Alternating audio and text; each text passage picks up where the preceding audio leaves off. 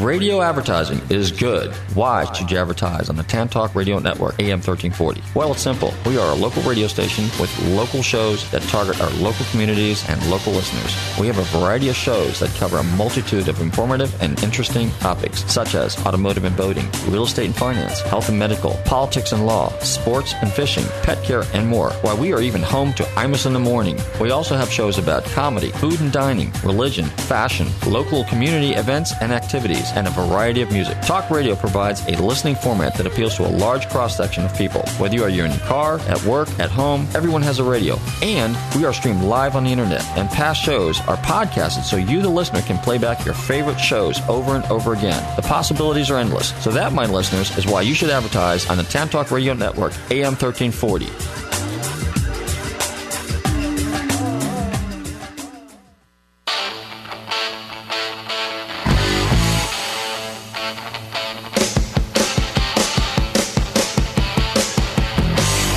Hey listeners, this is Robert from Nostalgic Radio and Cars. Let me tell you about my company, Gulfstream Motorsports, Inc. 727-541-1741. I have over 35 years experience with classic, vintage, sport, and racing cars. I do appraisals, consulting, and pre-purchase inspections. Before you buy your next rare classic, the car of your dreams, give me a call at Gulfstream Motorsports, Inc. 727-541-1741. Also, due to my 28 years experience in the auto salvage business, I am very good with wrecks. So if your car has been in a wreck, call me for a diminished value report. Call me at 727-541-1741. You may be owed some money for lost value of your repaired vehicle. That's Gulfstream Motorsports, Inc. 727-541-1741. And be sure to tune in to Nostalgic Radio and Cars, Wednesdays, 7 to 8 p.m. on the Tan Talk Radio Network, AM 1340.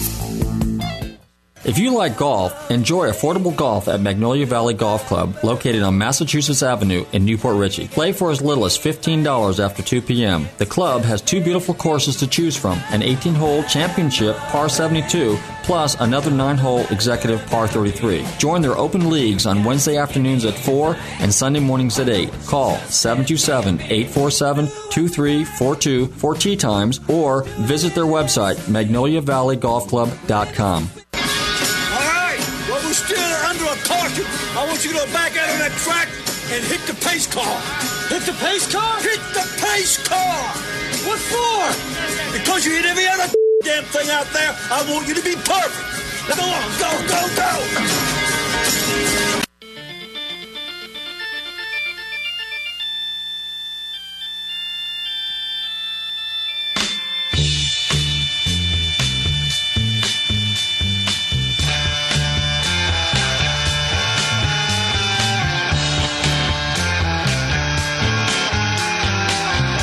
Hey listeners, welcome, and you are tuned in to Nostalgic Radio and Cars. Hey, we got a great show for you tonight. I got a friend of mine with me, our usual favorite sit in here. Alan, how you doing, Alan? Fine, how you doing tonight, Robert? Pretty good. Lee, how you doing tonight? I'm doing well. That's good, that's good. Anyway, hey, we got a special guest, we got some cool music, and hurry up and run your computers, flip on your computers, and turn on to TanTalk1340.com. We are streamed live. You can see us sitting here goofing off in the studio. And, hey, if you want to send us an email, go ahead and do that at Gulfstreamradio@gmail.com. That's Gulfstreamradio@gmail.com. Hey, and if anybody needs an appraisal service or a diminished value, call me at 727-541-1741. That's 727-541-1741. What do we got in our pile of records tonight? Well, I'll tell you, Robert, tonight we've got a nice groovy little track cut, as Welcome we call them in the 1960s. business. A track cut. A track or cut, either one. Gotcha. But not both at the same time. Okay. Okay, this one's called Road Racin'. Road Racin'. Road Racin'. There's no G. No G? On that, so it's just Road Racin'. You know what I'm talking about, right? I sure do. No? Let's fire that baby up. Hey, Lee, the 60s called. They want their lingo back.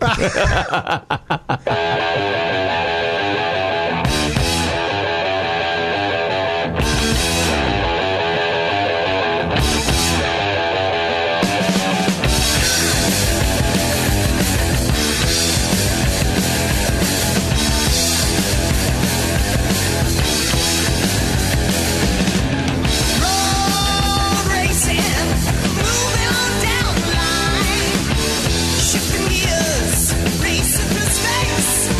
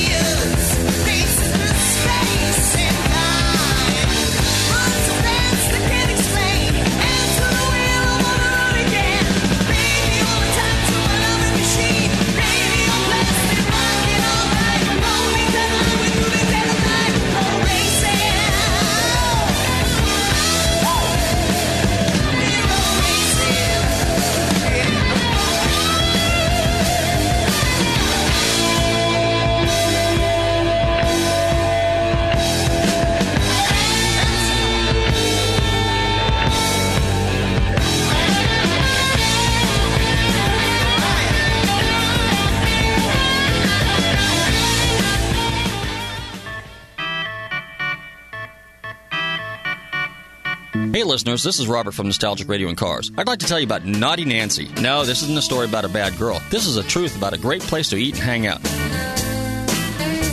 Naughty Nancy's Food Shack, located at 700 Eldridge Street in the downtown Clearwater area, is a quaint little place nestled under some huge oak trees, serving great food and drink and a wonderful, friendly atmosphere. That's Naughty Nancy's, 727-446-3717. They have 10 daily specials as well as many different styles of cooking, from Cajun, New England, country, gourmet, and even short order, prepared just the way you want it. So check out this groovy little Dewdrop Inn right on the trail. So jog up to her front door, ride up on your bicycle, drive up in your car, or pull up on your motorcycle and visit my friend Nancy and place your order. That's Naughty Nancy's, 727-446-3717. Hey, mention Nostalgic Radio and Cars and you might get a free drink. Hey listeners, this is Robert from Nostalgic Radio and Cars. We all love to eat. Well, I would like to tell you about my friends at the Rib Shack Barbecue on West Bay Drive in downtown Largo.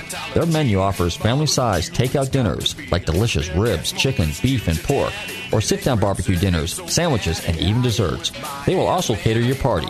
Everything is barbecued fresh using real oak for that great smoky flavor. So visit my friends Corey, Jed, and Kirk at the Rib Shack Barbecue in downtown Largo, 600 West Bay Drive, or call them for a takeout order at 727-501-9090. That's 727-501-9090. They truly have the best smoking barbecue in town. Oh, and be sure and check out their great barbecue sauce. That's the Rib Shack Barbecue in downtown Largo, 727-501-9090. I'm telling Robert from Nostalgic Radio and Cars sent you.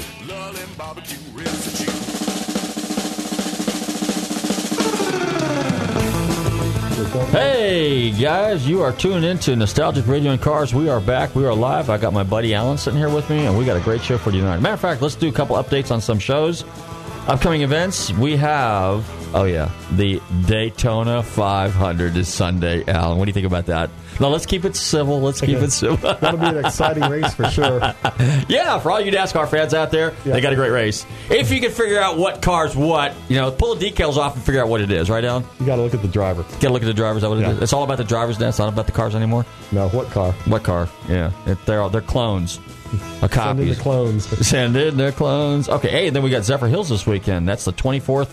Not this weekend, but anyway, it says Zephyr Hills, Car Show, Swap Meet, and Vintage Sprint Car Races, the 24th through the 27th. Sumter County Fairgrounds, the 18th through the 20th. The Winter Extravaganza up there in Sumter County at the Fairgrounds. Be sure and check that out. That's a 3-day event. It's a good show. And Alan, what do you got going on? You got something coming up, too? I just got one thing going on. Volvo Show, Florida Volvo Club of America, Safety Harbor, Philippi Park, March 5th from 10 to 3. Show up if you got an old Volvo. If you don't, show up anyway and look at the old Volvos laying around. They're still out there. I drive a 66 wagon around, so people say, hey, I saw you driving down the street. They know it was me. They know it was you. Right. Absolutely. It wasn't like I'm driving a Honda. I saw a Honda just like yours. Was it you?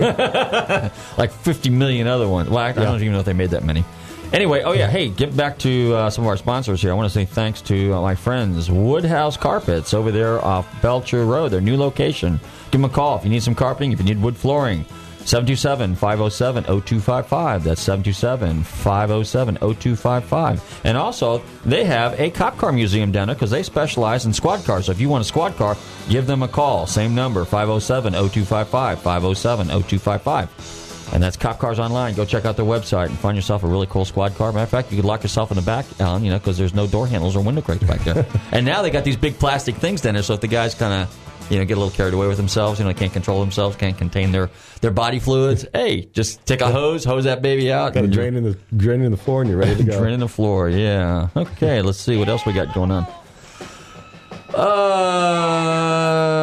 Alan. What do we? We're going to be talking about Fords this evening, aren't we? Yeah. We're going to get into. We have a really, really, really cool guest tonight. So let's fire up that. What else you got in the shuffle? The record shuffle there, real quick. We are looking for Cletus T. Judd. And I love NASCAR. In fact, I've got it right here. You got that? All right, let's play that for all the NASCAR fans to commemorate the Daytona 50. What is it? Daytona 500. 500. Here we go there, good old boys. Say what? Toby Keith's on it, too. Yeah, he did. Well, no, actually, it's a play off one of his songs. It says with Toby Keith. That's with what. Is this the live version? That's okay. I don't think so. Because, see, It's the got original... Keith on it. Let's start it over. No, that's fine. It's cool. That's it. It's fine. Fired up. Fired up, mother. That's what this is in that one movie. Like, let's say, Havoline, Target, Charlotte, Caterpillar, Nextel, Mountain Dew, DuPont, Lowe's, Home Depot, Kodak, M&M's, UPS, Tide, Old Tail, Gillette, Kellogg's, Viagra, DeWalton, Budweiser. But the trophy girls still have my favorite parts. Vroom, vroom, vroom, vroom, vroom, I love NASCAR. We got cautions, we got pit stops. You can't hear a dang thing once the flag drops. And poor Kyle Petty and Swerve and Marlin are gonna find it tough to beat Mark Martin. 'Cause that Viagra car is always driven hard. Vroom, vroom, vroom, vroom, vroom, I love NASCAR. I love NASCAR. It's my kind of race. Just watching Jeff Gordon plow up a wall puts a smile on Dale Jr.'s face. No caviar. It's beer and Mopar. Vroom, vroom, vroom, vroom, vroom. I love NASCAR. I like short tracks. You'll see more wrecks. And about 1 million screaming rednecks. And old Jeff Burton, poor Mike Skinner. Well, they've done forgot what it's like to be a winner. And Ken Schrader still ain't sure who his sponsors are. Vroom, vroom, vroom, vroom, vroom, I love NASCAR. Hey, that's a close one up there, boys.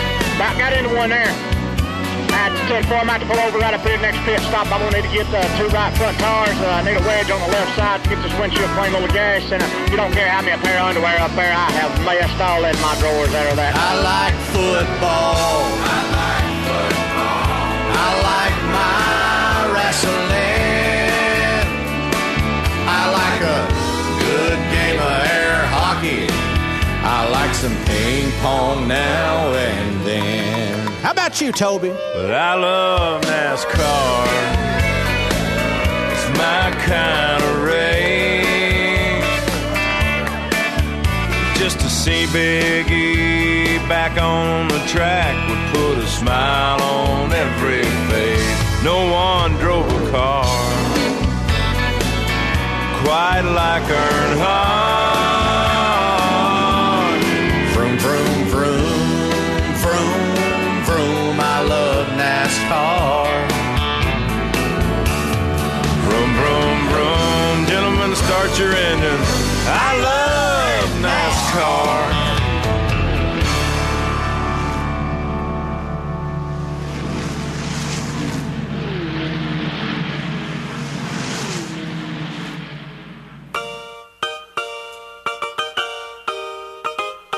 Hey listeners, this is Robert from Nostalgic Radio and Cars. I'd like to tell you about a great place to eat right on the main part of Clearwater Beach. Located at 333 South Gulfview Boulevard. Krabby's Beach Walk Bar and Grill has 2 floors of food, drink, and fun. They have daily specials, happy hour, and nightly entertainment. Their menu caters to seafood lovers as well as land lovers. Krabby's Beach Walk Bar and Grill, 727-608-2065. They're open in the morning for breakfast until 1 a.m. So stop by and visit my friends Turtle, Eddie, and Polly, and all the girls and staff at Krabby's Beach Walk Bar and Grill. That's 727-608-2065. Mention Nostalgic Radio and Cars, and you never know, you might get a free drink. That's Krabby's Beach Walk Bar and Grill on Clearwater Beach, 727-608-2065. Hey listeners, this is Robert from Nostalgic Radio and Cars. As most of you know, I'm in the car business, and often I need cars towed. Well, Kotakis Towing has all the trucks and equipment to meet your needs. Whether it's long distance, short distance, or just around the corner, they can get it done. Kotakis Towing, located at 1141 Court Street in Clearwater. Also, they have a full-service repair and body shop to meet all your automotive needs. So give my friends Lefty and Joey a call at Kotakis Towing. That's 727-447-1952. And be sure and mention Nostalgic Radio and Cars, and you might get a discount. Here they come out of the far turn. Now the main straightaway. There's the green flag, and they're racing.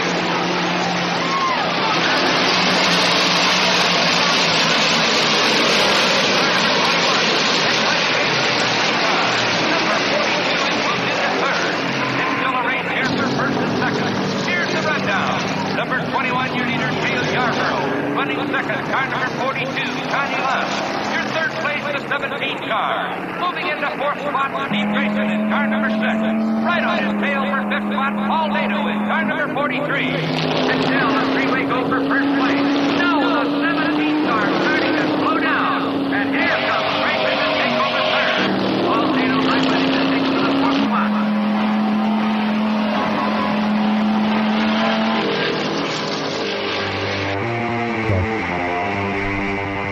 That looks fun. We are back, and you are tuned into Nostalgic Radio and Cars, and we have our special guest. Let me tell you a little bit about our special guest this evening. This guy, now I know everybody knows that we're Ford guys. Matter of fact, that's why Alan's sitting here with me tonight, because it's Ford, it's Daytona 500 weekend, and we're all about Ford here. But we do occasionally let a Chevrolet in the door and talk about them and a Mopar and some foreign jobbies. But anyway, our guest this evening has been around for a long time. Actually, the company's been around for a long time, and I am actually wearing one of their shirts tonight. H&M is the two key well-known initials, and our guest has been around, and his father started this really, really cool company in North Carolina, and they were the, I guess you'd say, the premier Ford engine and racing gurus that Ford basically contracted to do all their... Yeah, if you had their motor, you were right with the world. Exactly. So without further ado, I would like to welcome Lee Holman to our radio show this evening. Lee, are you there? Yes, thank you. How you doing? I'm doing fine. Hope you are. I am. Hey, how's the weather up there in North Carolina right now? You got any snow up there left? No. It was 65 today. It's quite pleasant. Oh, okay. Well, anyway, welcome to the show. And hey, let's just get right into this here. Let's tell us a little bit. I actually have your website up, okay? And so it's Holman and Moody website. You can tell everybody about that. If you Google holmanandmoody.com or just Google Holman and Moody, you'll come right up. So it's got a really cool website. Talks about the history. It's got news, auto sales, parts, services, memorabilia, image gallery, and of course you can contact Lee Holman at his shop there in Charlotte, North Carolina. Correct? Yeah. Okay. Anyway, so tell us a little bit about how you guys got started back in the day. Well, my father was working for Bill Stropp, which was the Ford racing team on the West Coast, running the Mexican road race with Lincolns and then racing Mercury's with Bill Stropp and sports car racing a little bit with a Curtis Roadster, running Indianapolis. My father was on Bill Vukovic's pit crew when he was killed at Indy, and just sort of in the California racing scene. And Ford had an operation on the East Coast that was under Peter DiPaolo, the famous Indy driver from the 20s, and it was not doing well, and they offered the job to everybody, and finally my father was offered the job, and he took it, and he moved in 56, and the family, my mom drove us across country in a 1953 Mexican road race Lincoln practice car. No kidding. We hauled some freight across the country with no air conditioning, but Dad took the cars off the track and rebuilt them his way, and at that time he was the managing director of DiPaolo Engineering, it was called, and they proceeded to win everything they went to. There was a great rivalry with Kiefer and the Flocks and their Chryslers, and finally, Ford just dominated, and so by late 57, the other manufacturers sort of ganged up on Ford and talked Ford stupidly into a ban on racing. The factories just got out of it. And Holman and Moody was there with Fireball Roberts, Curtis Turner, Joe Weatherly, Bill Amick, Marvin Panch, Ralph Moody, a lot of the key drivers in NASCAR. And so when Ford got out of it, they gave each of the drivers a car and a pickup truck and some tools, and the spare equipment was sold to my father and Ralph Moody just to get rid of it, and they started Holman and Moody. Wow. So how did your dad and Ralph Moody come in contact?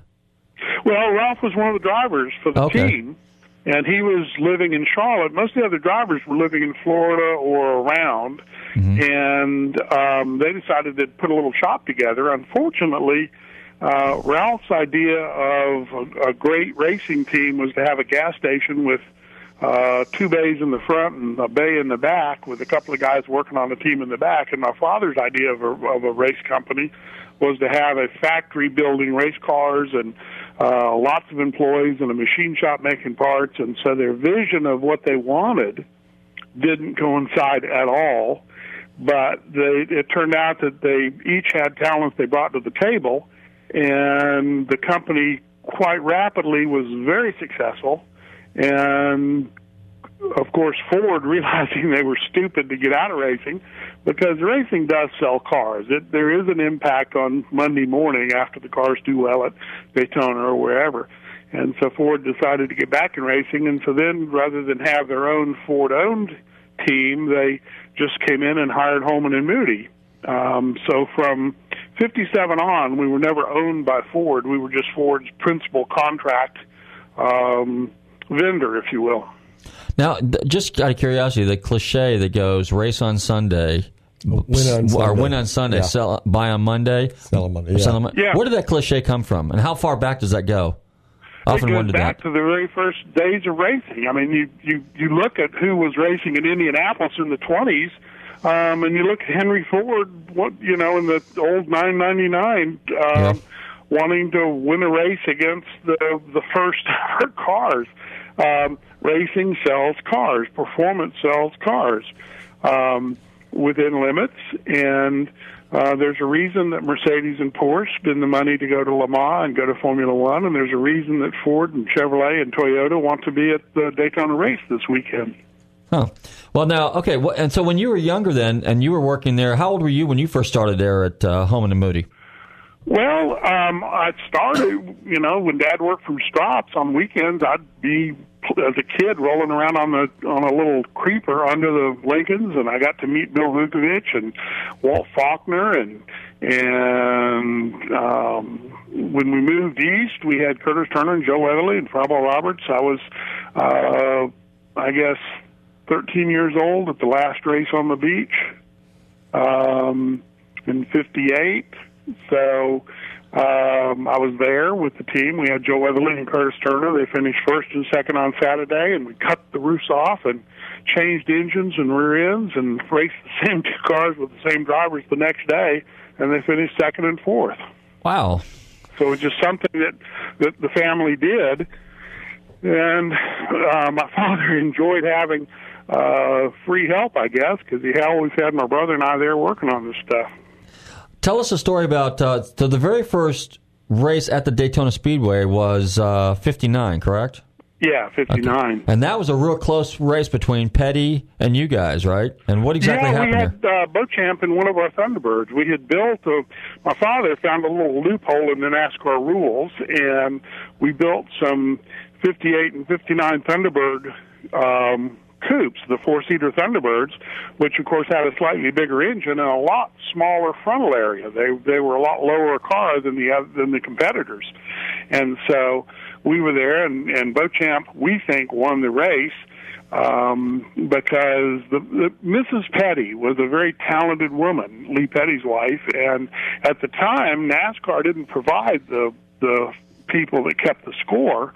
Each team was expected to provide their own person to mark on a flip watch. It was a clock that had panels that folded down to show you the seconds.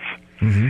And she was immensely talented, and there were a number of races that Lee Petty never passed anybody on the track, and yet he would end up a lap or two in the lead. How convenient. How convenient, yeah. And she could keep track of the times and do it. And we're convinced that Beauchamp was a lap ahead of Lee Petty, but that's not what NASCAR said. And as it's been pointed out to a lot of people a lot of times, if you want to play on their track with their rules, then it's their rules. And so they sort of set them, and you come play or stay home. Wow. Tell us a little bit about the development, some of the motors that you guys ran back there. So in 59, let's see, that would have been a 358, right? That they ran 352. A 352, that's right. In the and FE no, motor? we had 430 Lincoln engines. And, that's right. That's right, 430. We had 406s, and quite quickly we went from 406 up to 427. And really, our era was the big block. Our era was the 427, the 429, and those engines still are. We still build cars with them, and it's just amazing how much grunt you can get out of a real well-done 427 Ford engine. The FE block. But we helped Ford develop those, and we sorted out the issues and the problems. And we had our little issues along the way because we were racing and drag racing. We were doing marine. We were doing the sports car stuff with the GT40. One of the funnier things, we were doing the first nitrous oxide test with Connie Coletta on our dyno. Oh, really? The engine dyno. And first time we ever tried nitrous oxide, and we had this single overhead cam 427 turning about $8,000 and just screaming on the dyno, and there was this little red button that turned on the nitrous oxide, and Connie Coletta hit the button, and the engine never turned another revolution. It blew up so big, all of the heads blew off the thing. It sheared the bolts on the flywheel, and so the flywheel left the engine and went zinging around the dyno cell like a buzzsaw inside the dyno cell, probably made 10 laps. And after all the smoke cleared and everything stopped, Connie Coletta said, "That was special." While we're on the subject of the sock motors, the cammers, Ford never made a dual overhead cam big block. It was always the single overhead cam 427, correct? That's correct. Okay. They made the dual overhead cam Indy engine, the small block, the little petite Indy. The 302 jobby that they were working on? Well, it was not even 302. It was like a 221. Oh, 221. Okay. And then, were you ever involved in any of the 302 tunnel port design? Yeah, we did. We did some of that. We didn't go racing the Trans Am series. We supplied Bud Moore with all of the suspension, brakes, and the engines and stuff, and then he started doing his own engines. But we were heavily involved in the NASCAR 351. That came about after the NASCAR got rid of the 427 and the 429s when they downsized in 71, 72 era, or really probably closer to 70. We were involved in that, and Ford had discontinued those blocks, and we had to get them cast down in Australia and bring them up because Ford didn't have any good high-nickel 351 blocks. So there is some validity to when people say, well, I got an Australian block, because they say, like, for example, in the 350 in Cleveland, it's an Australian block. Cleveland's got a higher nickel content, it's a stronger block, and supposedly the heads are better designed and everything like that. Is that so? There is some validity to that? That's correct. And the Australian heads were a closed chamber. They were a tighter chamber engine. And so, yeah, we were involved in that and just trying to keep Ford stuff. Ford had a funny habit of every 7 or 8 years, somebody would just get all wadded up and they'd decide they were going to quit racing. And when they did that, suddenly all the teams would have no parts, no pieces, no nothing. And Holman and Moody would kind of fill in the gap. And then eventually Ford would come back racing again, and the parts supply would get loosened up, and things would be better. Let's go to the Boss 429 engine for a second. The Boss 429, which they built, 800 Mustangs in 69, I think 570, but that was for the purposes of you guys being able to race that in NASCAR. The production cars came with a aluminum head. Now, I ran into Smokey Unick many, many, many years ago, and he had on his shelf in his back room a whole bunch of cast iron Boss 429 blocks. He said they raced them in certain applications in NASCAR and often more often in marine application. Can you shed some light on that? Yeah, we did a lot of the cast iron 429s and 494s. The Holman and Moody did a 494 based on the 429. We did them in aluminum, a couple of magnesium, but a number of cast iron engines for the flat bottom and marathon boats. So there were cast iron heads, but they were heavier than, it was a lump of iron. You just couldn't believe how heavy it was. But so many of the projects that we did like that, like the single overhead cam, we built those to run in NASCAR. And NASCAR required 500 of them be on the shelf as a dealer-installed option before you could run them. So we built 500 single overhead cam engines, or Ford did, and sent them to us. And we took it to one race at Atlanta and won the race too easily. And so NASCAR said, you've had your fun, don't bring them back. And so we actually got into drag racing in a big way just to have a place to blow up those 500 motors, because we couldn't use it with NASCAR, and they were terrible on the street. And so what are you going to do with them? Well, let's invent the funny car. So we built a production run of FX Mustangs and went out and proceeded to blow up a bunch of the motors. And unfortunately, Ford pulled another one of its let's get out of racing guys, little tricks. And so at the end of that program, we sold them off to the public for $1,000 a piece in the crate, brand new. Now, those were Ford production engines that had come from Ford Motor Company, and they had been warehoused at Holman and Moody. We hadn't really worked on them. We had just warehoused them. And but there's still people with, $1,000 a pop. Now the engines are worth $35,000 or $40,000. There's still people with 2 or 3 in crates in their garage. And, it's just a little bit of old Ford history to have a camera motor sitting back there in the back. So you really never really got a chance to do any real serious development with that motor then? Is that what you're saying? No, just for drag racing, the fuel injection and like I said, the nitrous oxide, which we later down to make it work a little bit better. How much potential did that motor really have? It was quite strong. The trouble is it had nothing under about 5,000 RPM. And so you see a lot of people trying to put them in street cars and stuff, and they're just absolutely dogs until you get them up to 5,000 or 6,000. Do you know Tom Vermish? Yeah. Okay, he's got, the first time I met him was at the Shelby meet in Hershey, Pennsylvania in 1977, and he showed up there with I think it was a 61 Galaxy, an orange one, with a camera motor in it. And I believe he still has that car. That's the guy from Detroit, right? That's the guy from Detroit, yeah.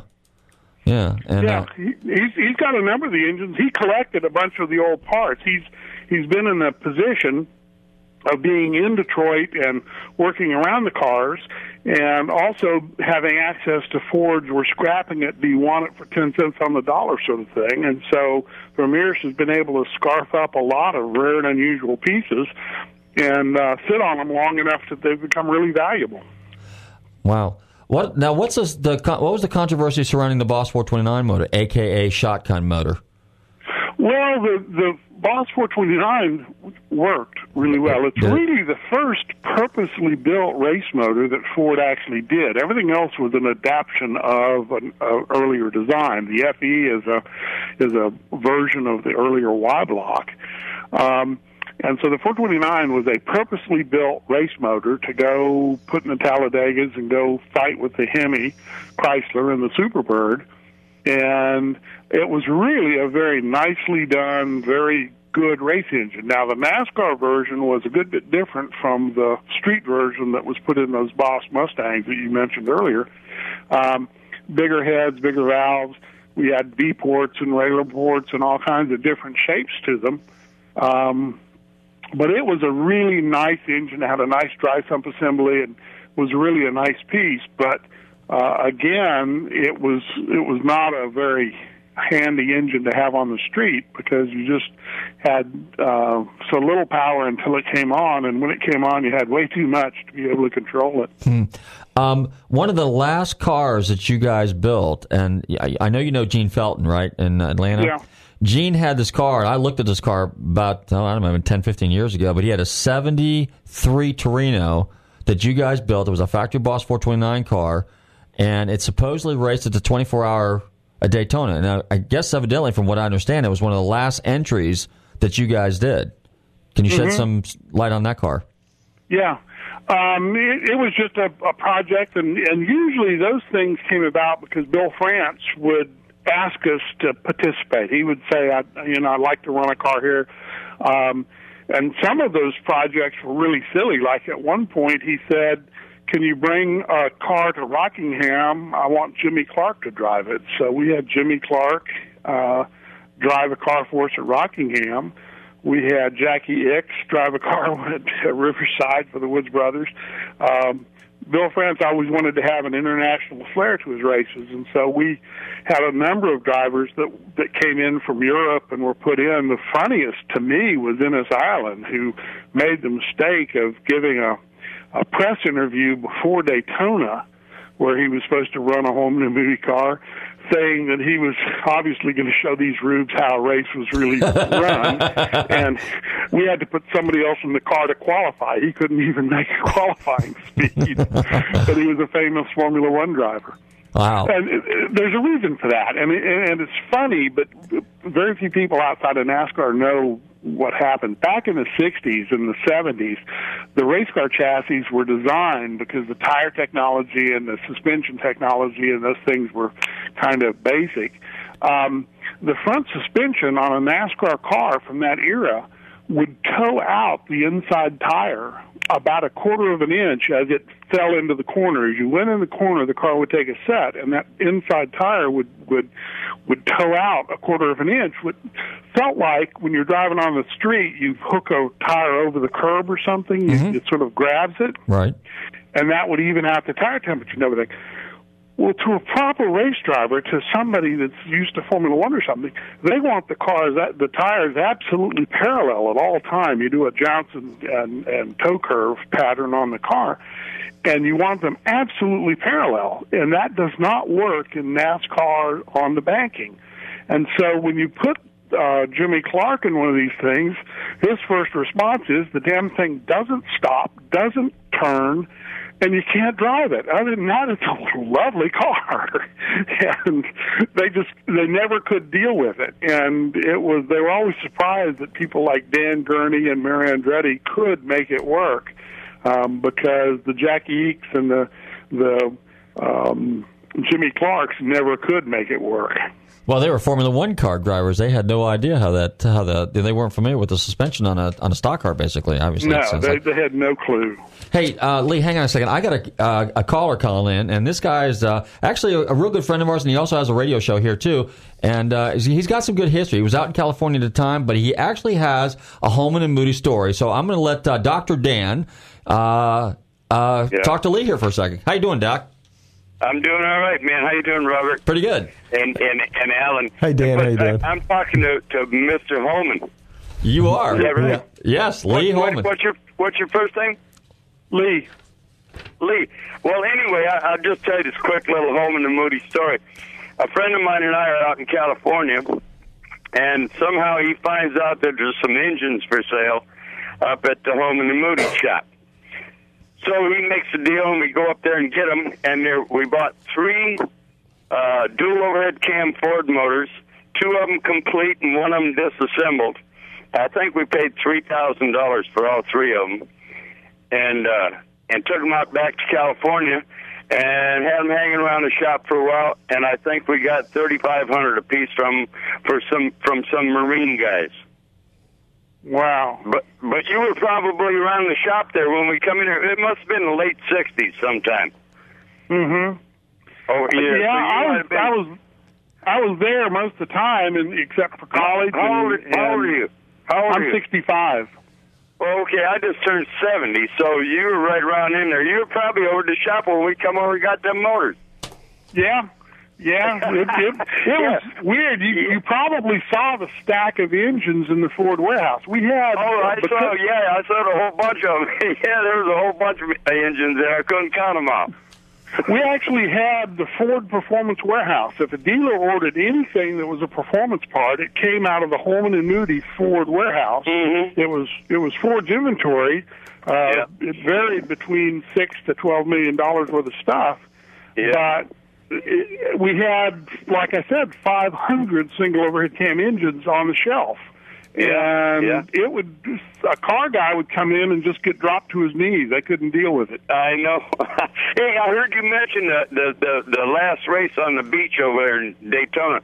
I didn't go to the car race, but I did go to the motorcycle race, which is after the car race, I think, wasn't it? Mm-hmm. It's in March, I think. Yeah.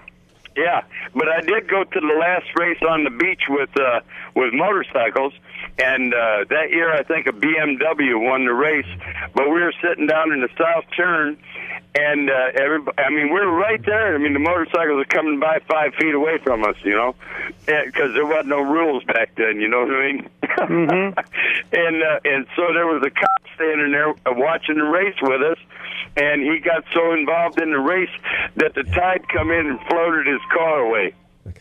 Wow. All right, Dan. We got to get out of the program. All right, guys. See you later, Robert. Okay, take care. Thanks for calling in. All right. Bye-bye. Hey, Lee, back. Let's go to... Alan's got a couple of questions here, because one of the things we were talking about, since you were talking to Dr. Dan, you were talking about the motors and stuff like that. And a lot of people are aware of the fact that when they ordered... and you were telling me this earlier off the air, that high-performance engines or any high-performance stuff that was pretty much came through Ford actually came through Holman and Moody. That's true, right? Yeah. Okay, I'll make this real quick as possible.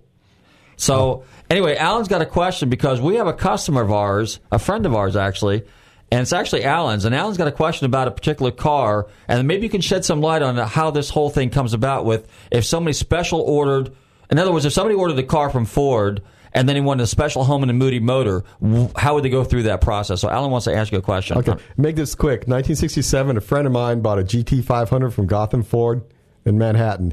Ordered the 427, took 6 months, car showed up, had the 428 in it. So they got on the horn, sent him an engine up from Charlotte, 427, 12.5 compression. I see he's got all the original paperwork for it and everything. It's experimental cam, 600 lift. Sodium filled intake and exhaust valves, 229 intake, 193 exhaust, 180-pound valve springs, and they threw the engine in the car. While he was at it, they put some headers on it. The headers are so big, you got to pull the headers off to get the oil pan out. There's no, they go underneath the oil pan and everything. And he had Ford aluminum heads, factory, I guess Ford made aluminum heads for the FEs back then, had those put on. They were polished and everything. And it had the 2 4 barrels on it from the 428, so it was like Niagara Falls, and you nailed it. You got about 5 miles per gallon. And he's got the paperwork on it. The paperwork from Holman Moody says 608 horsepower. And is there a dyno sheet with it, too? What it was, wasn't there? Yeah, he's got all the original paperwork that shows it was a 427 car from the factory, actually put in together at the dealer, because you know how they did back then. And he used to street race it on Sunrise Highway in Long Island, beat everything, never lost. Never lost anything. When he first bought the car, his dad had to drive it home because he didn't know how to drive a 4-speed, but he got rather proficient at it. Of course, he still owns the car.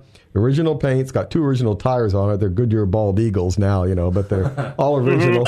And the fact when the dealer put the engine in, they put the 428 flywheel back in it. Of course, you know how that don't work. So they drilled a hole on the opposite end of the weight and put a bolt with a bunch of washers and a nut on it to counterbalance the flywheel. That's the dealer doing it for you. And they took off the power steering pump, but left the assembly on because it wouldn't clear the header. The header was in the way, and told him that, you lose power with the power steering hooked up, which I think was a moot point with that car, because the closest he ever lost a race was by a fender. He was racing a Hemi car, and he raced a 435 Tri-Power Vets, and there was a Motion Camaro on Long Island he raced at the time and beat that guy too.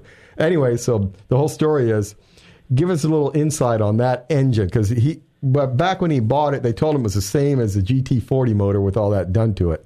So with the aluminum heads, it would have been a GT40 motor, because we couldn't run those in NASCAR. We were having to run cast iron in NASCAR. Yeah. And we used aluminum heads on drag racing and the GT40 Mark IIs and the Mark IVs.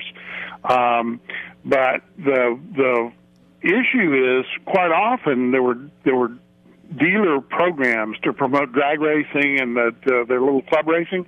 And so Ford had a program that would allow these special order engines to get built and then installed by the dealer.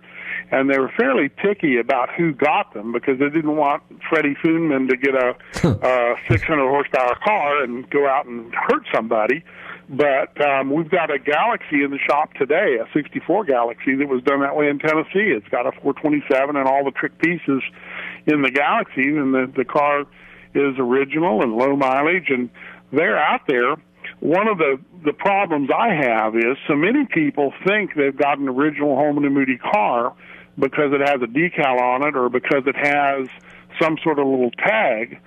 And people need to call us first and describe the vehicle before they spend money on it. We had an occasion with a person out of Virginia that paid an awful lot of money for a fairly rough Mustang, but he knew it was a Holman and Moody prototype car because it had a brass tag, a little oval brass tag that said Holman and Moody 89-622 or, whatever little number.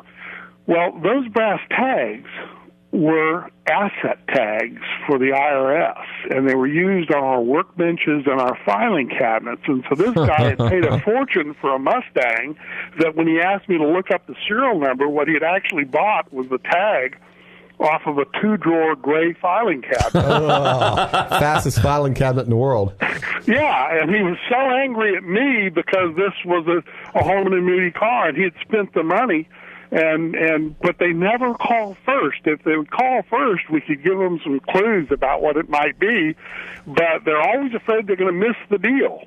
Well, this guy, yeah. They should maybe take a minute to call first before they do that. But your friend's car sounds like just one of the dealer program cars that we would have done either at Holman and Moody Strop on the West Coast or out of Holman and Moody on the East Coast.